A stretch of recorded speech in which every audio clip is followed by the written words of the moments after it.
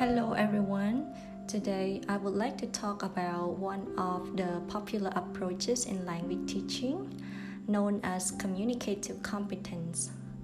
So actually the notion of communicative competence was first coined by James in 1972, and it refers to the ability to not only construct grammatically correct sentences but also to apply the language correctly and appropriately in different social contexts. And mainly, there are three components of communicative competence, which include the first one, organizational competence, second one, pragmatic competence, and the third one, it's known as strategic competence. So let me talk about each of the components here. Well, let's start with organizational competence.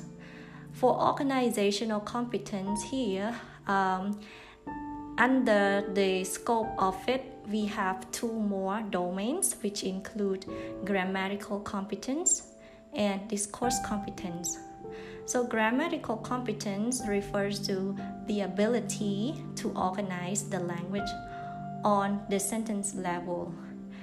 And for discourse competence here, it is a higher level of grammatical competence because when learners master their knowledge to organize the language on the sentence level, they will also have to demonstrate their ability to construct longer stretches of language as well in communication.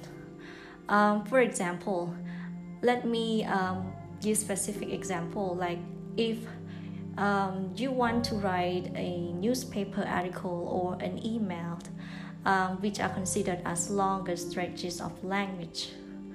So what kind of language are you going to use in order to write an email or a newspaper article? And one more thing, how are you going to make each piece of information become completely whole together? So mainly, the term discourse competence here refers to the ability to construct longer stretches of language so that the parts of the components of writing itself make up a coherent whole together. Okay, moving to the second domain of communicative competence known as pragmatic competence. So pragmatic competence here refers to the ability to use the language in socially appropriate way. And pragmatic competence itself includes functional competence, which refers to the ability to use the language to achieve the purpose of the communication. And second one, socio-linguistic competence, which refers to the ability to use and respond to language appropriately, given the setting, the topic, and the relationships among the people communicating. All right, so actually, as we know, when people communicate, they always come up with a reason or a purpose. Their purpose of communication comes in the form of requests, offer, suggestions, for example. And also the way that they communicate with each other depends on the settings, the topic of the communication, as well as the relationship between the speaker and the listener as well. Let me give you one example. Let's say if you want to request, which is the purpose of your communication, request for the money from your friend. So in such a situation, you may use informal language in order to communicate with your friend. For example, you may say, "Can you lend me some money?" Yeah, so the structure itself sounds informal, because it's one thing because you use the structure here to talk to someone who is your friend. So the relationship between you and your friend is close. So it's fine in this context to use informal context. But if it comes to a different context, for example, let's say you would like to request for some budget from the government. For example, in this situation, it would be inappropriate for the speaker to adopt informal language to talk to the government. So in this case, you can't use the same language structure that you use with your friend at all, since it's considered to be inappropriate. So it would be a good idea for the speaker to adopt a more formal language structure.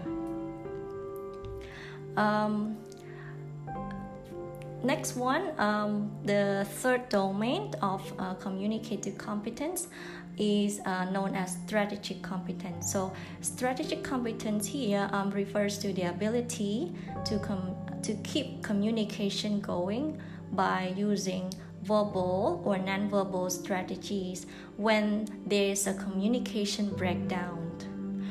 Okay, so let me give you specific examples. Let's say during the communication, you are talking to a foreigner, for example. You don't know a particular word while you are talking to a foreigner. So in such a situation, ask yourself, what are you going to do to keep your communication going? So in this case, are you going to use different strategies, for example, by paraphrasing words into another version? Or are you going to use non-verbal strategies, for example, by miming or using pause filter? Or in another case, are you going to avoid the topic itself? So